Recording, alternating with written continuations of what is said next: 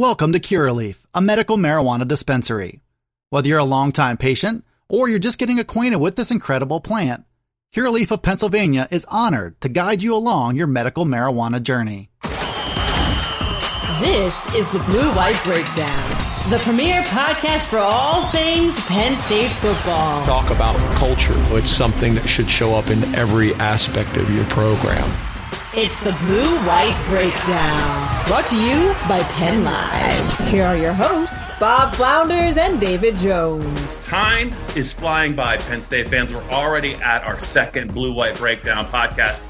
Penn State, Illinois this week, Saturday at Beaver Stadium. I'm Bob Flounders, joined by Dave Jones, and we're going to talk a little bit specifically about the game, some questions surrounding the game. But Dave, I have a funny feeling we're going to spend an awful lot of time talking about one specific position as we get through this podcast. How are you doing? Well, I have a new microphone. They sent me a Yeti Blue, so I sound kind of. See, look at this thing. Look at it, it's giant. Yeah, it's a Yeti Blue. Dave, we know you're compensating. It's okay, man.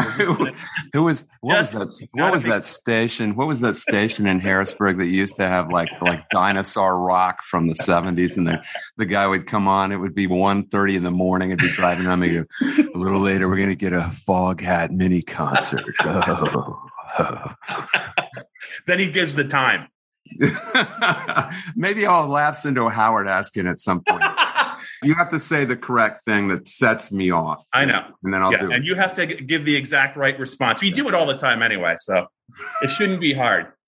It is Penn State at Illinois this week. Penn State and Illinois both coming off the bye. Dave, the last time we talked, you did mention that our guy, Brett Bielema, threw his whole team under the bus. And I did some sniffing around and looking at it. It sounds like that's exactly what he did. How do you feel? I mean, you did some sniffing around, huh? Yeah. I'm not sure I like that image, actually. That's right. Sniffing around. I talked to some people.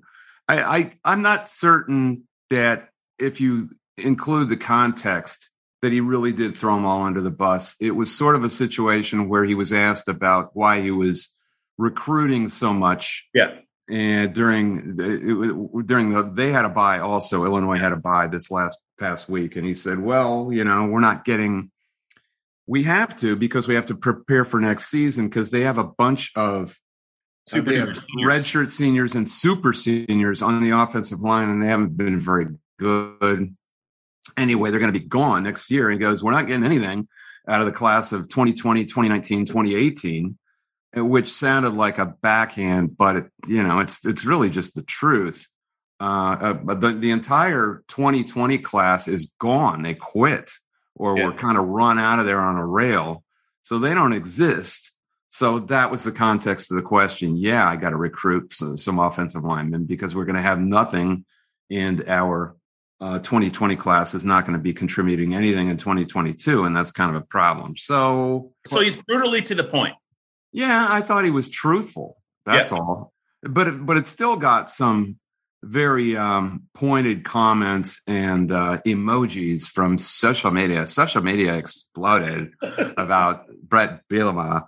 And from former linemen who are now in the NFL, there's a couple of guys you would probably know better than I. Green. Was one of them. They were eye rolls and are really, dude, really. One guy said a bad look for Brett Bielema. I don't know. He also didn't have a lot of kind comments for the quarterback position. Kind of very frank and honest, and at the same time doing what coaches do, which is they say, hey, I didn't recruit these guys. And they all do it in one way or another, their first year in a rehab job. And this is a rehab job. This is a serious rehab job. Since we last talked, and it feels like it was only yesterday, Dave. It feels like it was only yesterday. Any new thoughts for you on the Penn State quarterback puzzle and maybe what Penn State fans should expect, not only Saturday, but maybe the next couple of weeks? Dave, I just think that we're not going to see Sean Clifford for a little bit. Everything that James said, even though he didn't say a lot, and the fact that they're splitting reps, my two takeaways are he could miss multiple games, and also I just think they're not really sure what they have in Roberson, and they're going to give Veyu a little bit of a look. They better be careful is my take. This is still a Big Ten team. It is a Big Ten team that beat Nebraska. They actually gave Purdue a pretty good game. Correct. I mean, they're a capable team. They beat Charlotte. They're not a horrible team. They're not like Rutgers bad from a couple of years ago. They're not that bad. I would win the game first. And to me, you're better off playing Roberson, running spread option, running him through the A gap. He can get some confidence. He was actually getting some confidence at Iowa when he was doing that A gap keeper. And he can do it pretty well. Let him do what he can do. Revise the offense in that direction. Win the game. Could we see a pretty different looking Roberson if the noise level isn't too distracting, I guess is the right word, or inhibiting for him to run the offense? In other words, he's going to be probably more comfortable, a little bit calmer at home, and the defense he's facing isn't as good. Might we see him look quite a bit different, do you think? Depends. I mean, you've been around long enough. This is your 20th season, is it not? 20. Yeah. 2 zeros. Yeah. You've been around long enough to see some Penn State home crowds turn on quarterbacks. That's right. I know one in particular. I don't know if I want to mention his name. You might as well. This is a good time for you to tell that story. It was your buddy Dan Carroll was outside the stadium. I am not telling this story. I feel like it's piling on. It's piling on. The quarterback I was referring to is Anthony Morelli, really talented quarterback who just, I'm telling the story. If you're all right, you tell it. I'm not telling it. Because I stuck up for Anthony Morelli for a long time. That he did what he did. He was hamstrung with a kind of a backward caveman offense that didn't really take advantage of what he could do back then, which was true of Rashard Casey before that, and a lot of guys. Sure. So he would stand in there and take shots, man. He reminded me in some ways of Tony Sacca that way, who was a good quarterback and came out of there and ripped that whole regime after he got out of there. Morelli never did that, but he was the favorite whipping boy of the crowd at times. I think we can agree on that. Yep. And so, if I got this right, your buddy Dan Carroll was outside. You're throwing Dan under the bus. Okay, go ahead. It's been 15 years. Who cares? We should have got him to sign a waiver. He told the story, right? Yeah, he told the story. He did, and we've laughed about this. It wasn't off the record. It wasn't off the record as far as I'm concerned. It was co-eds, right? That was the funny part because it was a couple of.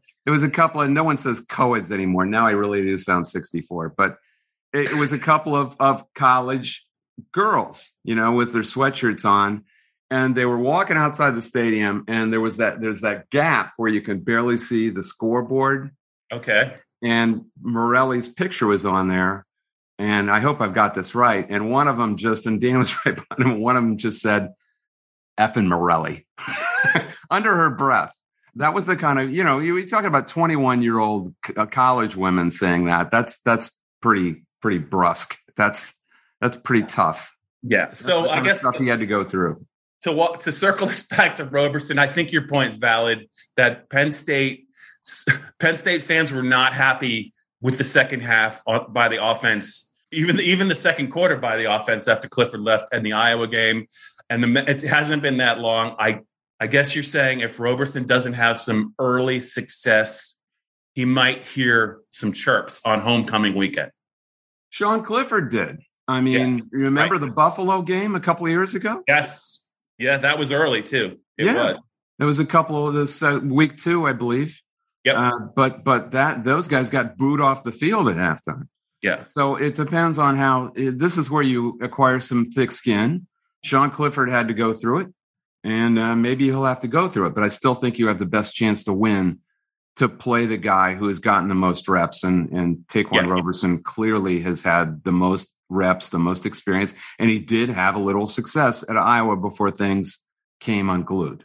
I think he's got to play, and he's got to be the one. If you start a quarterback rodeo in this game, and you're only 7-10 points ahead, things can come unraveled quicker than you think. You don't want to do that.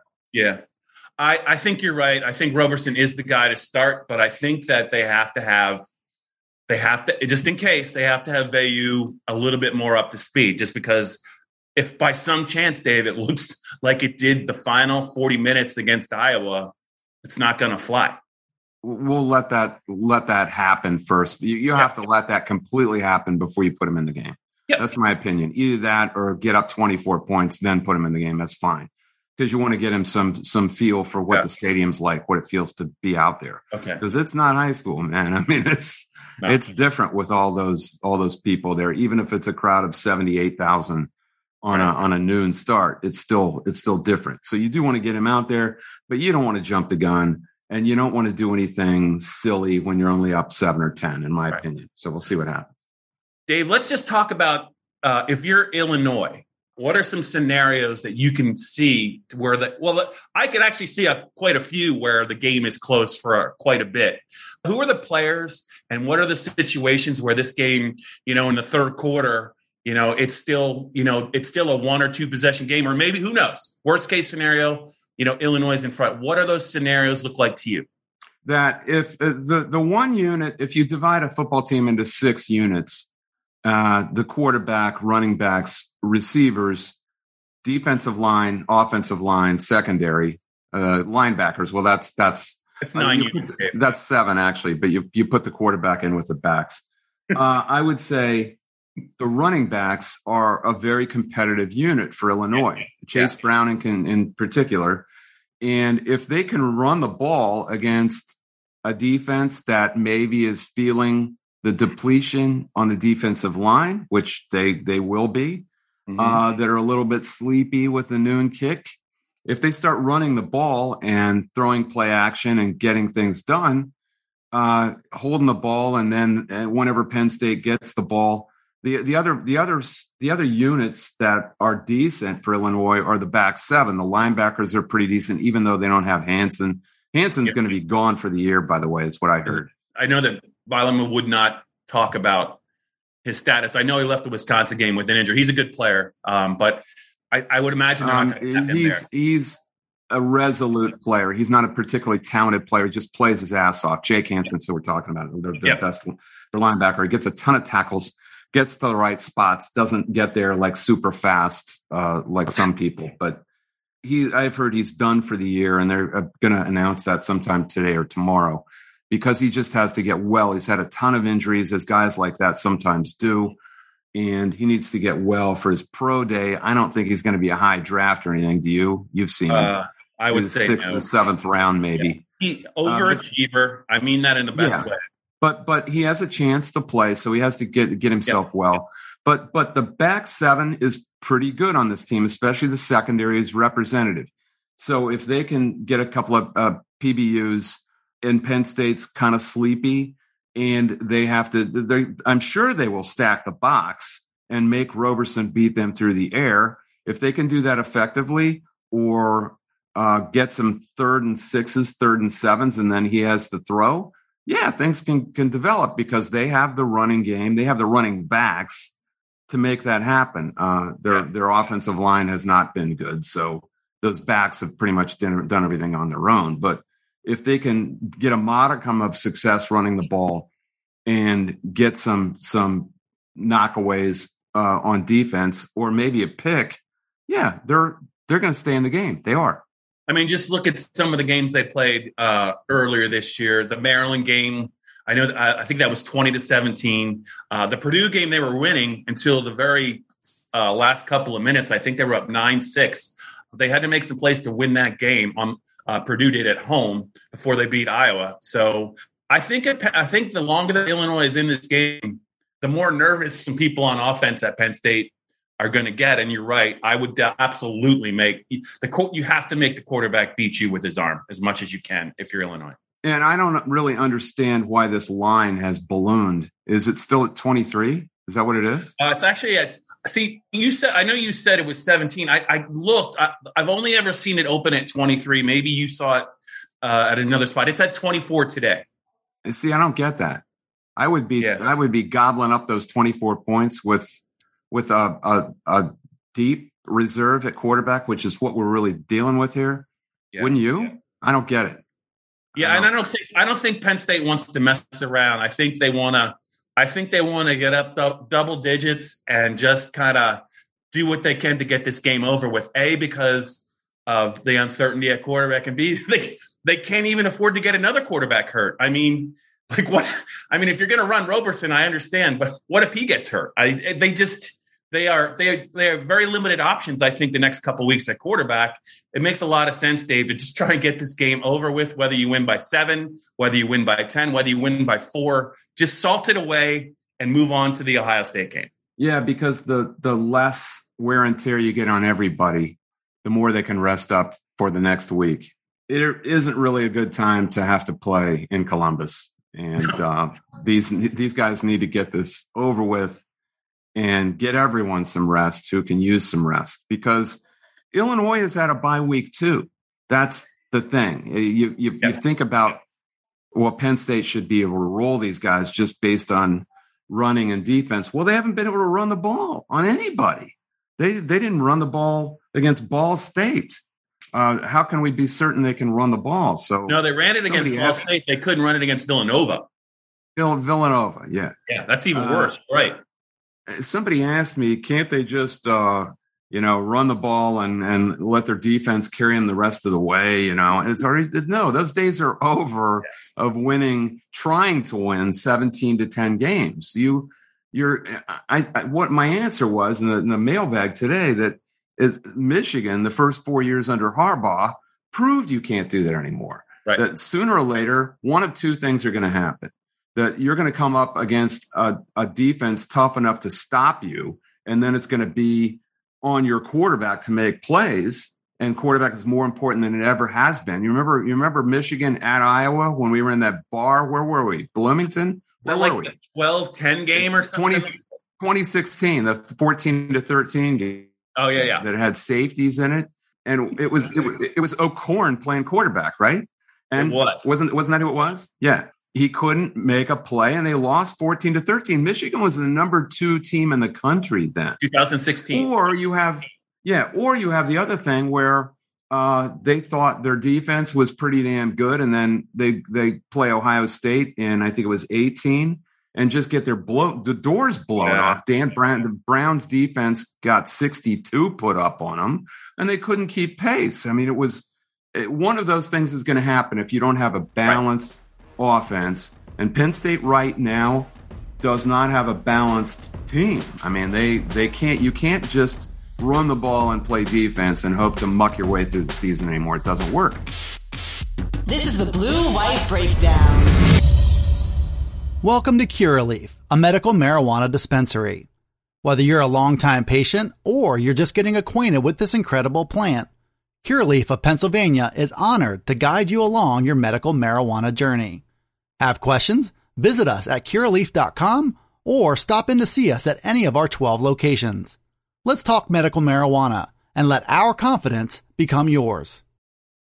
Dave, one thing that I'm really interested in, just because I think this guy is that good, the extra week to prepare and knowing what he has to work with. Mike Yurcich, I just want to see what he does. Let's just say it's Ta'Quan Roberson. I think it's a pretty safe assumption. No Clifford. I just want to see what he does to help this quarterback, who clearly I think is obviously far from a finished product. Never really expected to use him this year, but extra time, reps with the ones, knowing exactly what you're working with, extra time to study the Illinois defense. I'm talking about Yurcich. I'll tell you what. If he can do some things with Ta'Quan early in the game, maybe somehow confuse the Illinois defense and get some points early, man, that is quite a feather, I think, in Mike Yurcich's cap. I'm not saying he will do it, but I think this is a hell of an audition for Mike Yurcich if he can do something really positive for where he wants to get to next in his coaching life. Yeah, I think I wish I could remember the kid's name, but he had to do this at Oklahoma State after Mason Rudolph left. Okay. And I guess it was 2018, 2017, and there's some time during the end of his tenure. And he got this, of course, he had camp to do it, I believe, but I'm not even certain this kid was the starting quarterback. But everything I heard was that he did a great job with this kid. He was a raw rookie, and he got him up to speed very quickly. every coach, especially every position coach who becomes a coordinator, which is Mike Yurcich, he knows how to play quarterback. He did it. Right. The best attribute you can tell me about a coach is that he takes what some kid does well, accentuates his positives, and limits his negatives, limits his liabilities. So if he can do that with Roberson, yes, it will be a major, major accomplishment, and people will notice. And he wants to be a head coach. Yeah. He might be a head coach here. Who knows? That's what I'm saying. And it's not like he doesn't have – I know the running backs are – there's a lot of questions about who's going to be healthy. But as far as targets to throw to, Ta'Quan's got some. One great wideout. He's got Parker Washington, Keandre Lambert-Smith. Those tight ends can catch too. I'm not sure they can block, but it's not like Roberson won't have inviting options to throw the ball, whether it's short or long in this game. And I got to think that there's going to be a way where he gets Dotson. Dotson just was kind of squelched in the Iowa game. He had a bunch of catches for only 48 yards. I just think that there's got to be a path that Mike sees to get this team to score somehow into the 20s and then let the defense take it from there. Well, there were opportunities there for Dotson. The one especially where Roberson he's not known as an accurate quarterback. The one skinny post that he threw it back over the top of Dotson's head. Yep.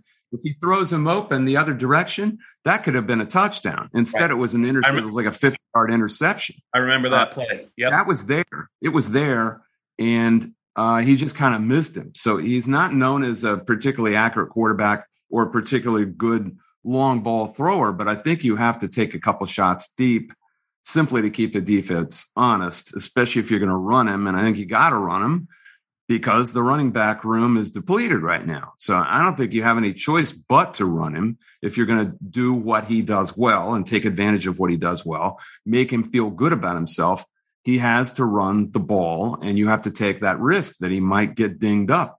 I mean, you got to do what a kid does well and try to take advantage of it, both for him and for your offense. You win a game like this down the middle, and if he can back off those safeties, keep them honest, and then run where they vacate. I mean, there are going to be situations you have to back those safeties up, and then there will be situations where he can run through the A gap and find some room to run. He's a good runner, man. He's a good aggressive runner, and he doesn't screw around when he runs. He runs like he means it, like he's comfortable running. Dave, the other thing I think that Ta'Quan has going in his favor is arguably the top kicking specialist in the nation in terms for field position, and also a defense that, Dave, Wisconsin beat Illinois. I think it was 24-0 in Illinois, and Illinois finished with 93 total yards of offense in that game. I think that this is a situation where even without PJ Mustipher, I know you talked about them trying to get their running game going and work the clock, change fields, maybe get a turnover on a short field. But if Penn State can kind of and Stout can keep this offensive bunch that Illinois has just bottled up all game, it could be a situation where the Penn State offense is working with either from midfield or in Illinois territory a bunch of this game, because I think that Penn State, even without Mustipher, has the athletes really to cause problems for Illinois' offense. Yeah, you keep sounding like you won a game from 2010 here, or 2011. I don't see a lot of other ways that it can go. I really don't. But is that Mike Yurcich? That's my question. Right. Is that in him? And where does James Franklin duck his head into the offensive meeting room, or does he just say, "Hey, Mike, I gotta trust you"? I hope not. Yurcich knows what he's doing. Franklin has never done anything like that. He lets his assistants coach. He lets his coordinators coach. He's never been known as like Paterno was to take the headset from Gainer and say, let me have it for a couple plays, Franny. that doesn't happen here, nor should it. I mean, if you're hiring these guys, and to Franklin's credit, he's always known when to cut his losses on a coordinator. He doesn't screw around. He's done it twice, and he did it again. I think he has the right guy here. Let him coach. Let him do what he does. Yeah. Let him call the plays. Stay out of his way. He knows what he's doing. But I guess what I'm saying is I could still see Penn State scoring 31 points on Saturday and maybe it not being a great offensive day because of the presence of Stout and because of that defense. In other words, they just really kind of tee it up for the offense. You're looking for a field position game. That's what I'm looking for. I think that's 24 points, not 31, unless they get a couple of pick Right. sixes or something. But to me, you're looking for a 24-7 game, which is fine. The main thing is get it put away early so you get everyone some rest for Columbus because they're going to need it. They're going to need it. This is a fine line, walking a tightrope between let's get this over with and let's win the game. I mean, you got to win the game because if you, like I said, if you act like this game is we're so much better than these guys, you're going to be in a game. They've proven it. They did it against Purdue, and that wasn't that long ago. What was it, 3 weeks ago? Yeah. Purdue's a tough team. I mean, they are not a explosive team necessarily, but they're a tough team, and you saw it against Iowa. This is not your standard. They might finish last in the West, so you think, well, they're the worst team in the league, and they probably are, but this is not a bad year for the Big Ten. It's a pretty good year top to bottom. It's a very good year top to bottom. In most years, the worst team in the league would be a lot worse than Illinois. That's what I'm saying. You can't mess around with these guys. I think what you're saying is you do not want to let Sitkowski hang around into the fourth quarter because he'll beat you every time. Is that what you're trying to tell me? Hey, he hasn't looked awful at times, okay? You're talking about Artur Sitkowski from the transfer from Rutgers. You know, I a lot of times this kid was a very well-regarded quarterback coming out. He's a Jersey kid. Penn State saw him a couple times. Didn't they see him in the 2008 game in Piscataway? So often a quarterback comes into a bad situation.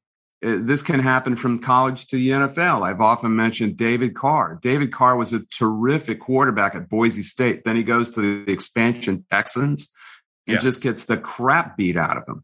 He could have been what his brother has become. He could have been better than his brother, but he went into a bad situation. Artur Sitkowski has been in two horrific situations. You know, I guess that's on him for picking them, for choosing them. My nephew went into one at Maryland a couple of years ago. And when you constantly got guys in your face, it's hard. It's hard to do your job and you get into bad habits. I think we even saw that with Christian Hackenberg, didn't we? We sure did. We sure did. Dave, it's getting late in the Blue White Breakdown podcast. I'm going to put you on the spot. Give me the final score and maybe one prediction how you see it playing out. I think it's 24-7, and I think Roberson plays all the important snaps. Well, that's probably the best case scenario, right, for Penn State, because if VU is in the game at some point, say in the third quarter, chances are something bad happened. That ain't good. Yeah.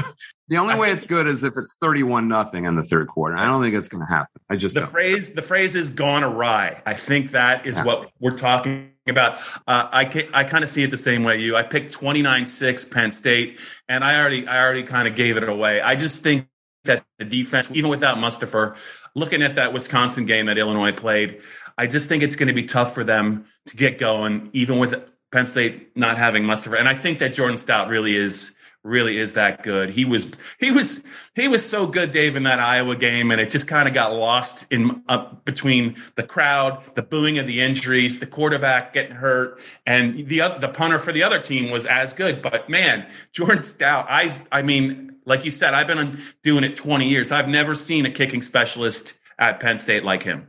Well, the best case for Penn State actually would be is if Joey Porter or Brisker or somebody jumps a route and they get a couple of defensive either setups or touchdowns, then that can loosen up everything for Roberson. So that could happen too. That's certainly possible. Do you have a lock of the week in the Big Ten? Any other picks you want to make? Is there anything you really like? No, because if I had picked anybody, I would have picked on Iowa based on what happened last week, but they're not playing. They got a bye. I always like to look at the prior week and see what happened. And the other team would be Nebraska, who I think is ready to fall apart now, and they've got a bye. So that display at Minnesota was not good. Do you realize Minnesota is in the driver's seat for the West? I mean, they are. They've got the better schedule. I've been extolling the virtues of PJ Fleck, and you've been mocking me, and now you just don't want to give the guy any respect. No, I did. I'm mocking him. I don't mock you. What does he got to do? I don't mock you. You row the boat. It's your boat. Row it. The interesting game, I think, is Wisconsin at Purdue, but who knows what's going to happen. I think Purdue caught them at a really good time. Purdue has mucked along there. I mean, Jeff Brom made 3 quarterbacks work. What the hell was that? He was actually putting the third guy in, and it worked. It was like Tom Landry on meth. What was going on there? You remember the night that was that 1971 season? Yes, they shuttled plays. Staubach was shuttling in for Craig Morton, and Staubach was ready to quit. Right? Yes, he was. They won the Super Bowl at the end of that season with Dwayne Thomas against the Miami Dolphins, who weren't quite ready. They weren't quite ready. The next year, 24-3. Is that what it was? 24-3. Lance Allworth, Mike Ditka, and Dwayne Thomas scored for Dallas in that game. There you go. And little 5-year-old Bob Flounders was going, "Yay!" I was a fully formed 7. So, were you a Cowboys fan even then? I had actually just started the regular season. That's when it was like October of 71. And that was back when there was I think they only had like 1 game on a Sunday or 2 games on. It was always Frank Gleber doing the Cowboys, right? Were you throwing stuff at the TV and cussing out Landry when he put in Morton even back then? I just didn't know enough. I was just starting to actually follow the game. My dad was an Eagles fan. He was always throwing crap at the TV set because they were terrible. But no, I did not really realize how truly awful Craig Morton was until about 1973, I would say, 2 years later when I was all of 9. But yeah, 71, 24-3. I think it was in Tulane Stadium too. It was in New Orleans, but it was at Tulane Stadium. One of the infamous artificial turf surfaces in the country, and I'm preparing a book.